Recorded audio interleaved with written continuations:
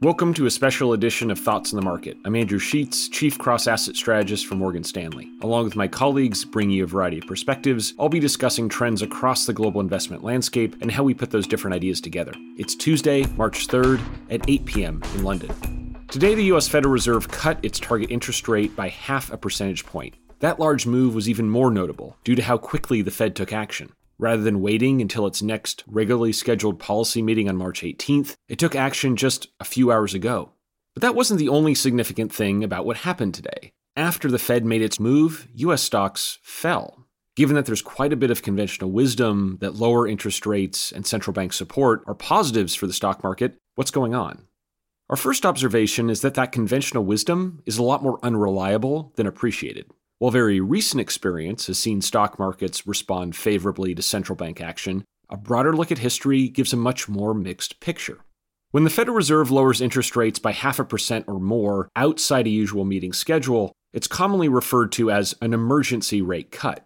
Since 2000, there have been only a handful of such actions, and what's followed in stock markets is decidedly mixed, and if anything, poor.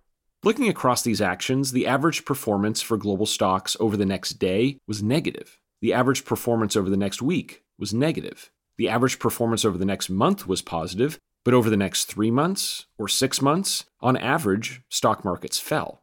Does that mean emergency cuts either today or through history are some sort of mistake by the Fed? No, we don't think so.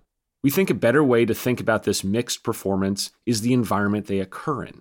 Large interest rate reductions outside of a normal meeting cycle aren't normal. They only occur in rare circumstances, and these circumstances are often periods of outsized economic risk. The Fed is taking action to try to mitigate these risks to the best of its ability. Asking the central bank to somehow prevent these risks is, we think, a very tall and highly unrealistic order. What does this mean for investors? We're advising investors to be patient and not rush back into the market despite recent declines. We think the mixed historical performance of the market after emergency interest rate cuts further supports such patience.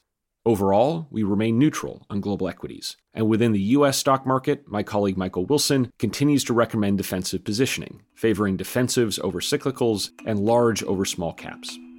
Thanks for listening. If you enjoy Thoughts on the Market, please take a moment to rate and review us on the Apple Podcasts app. It helps more people find the show. The preceding content is informational only and based on information available when created. It is not an offer or a solicitation, nor is it tax or legal advice. It does not consider your financial circumstances and objectives and may not be suitable for you.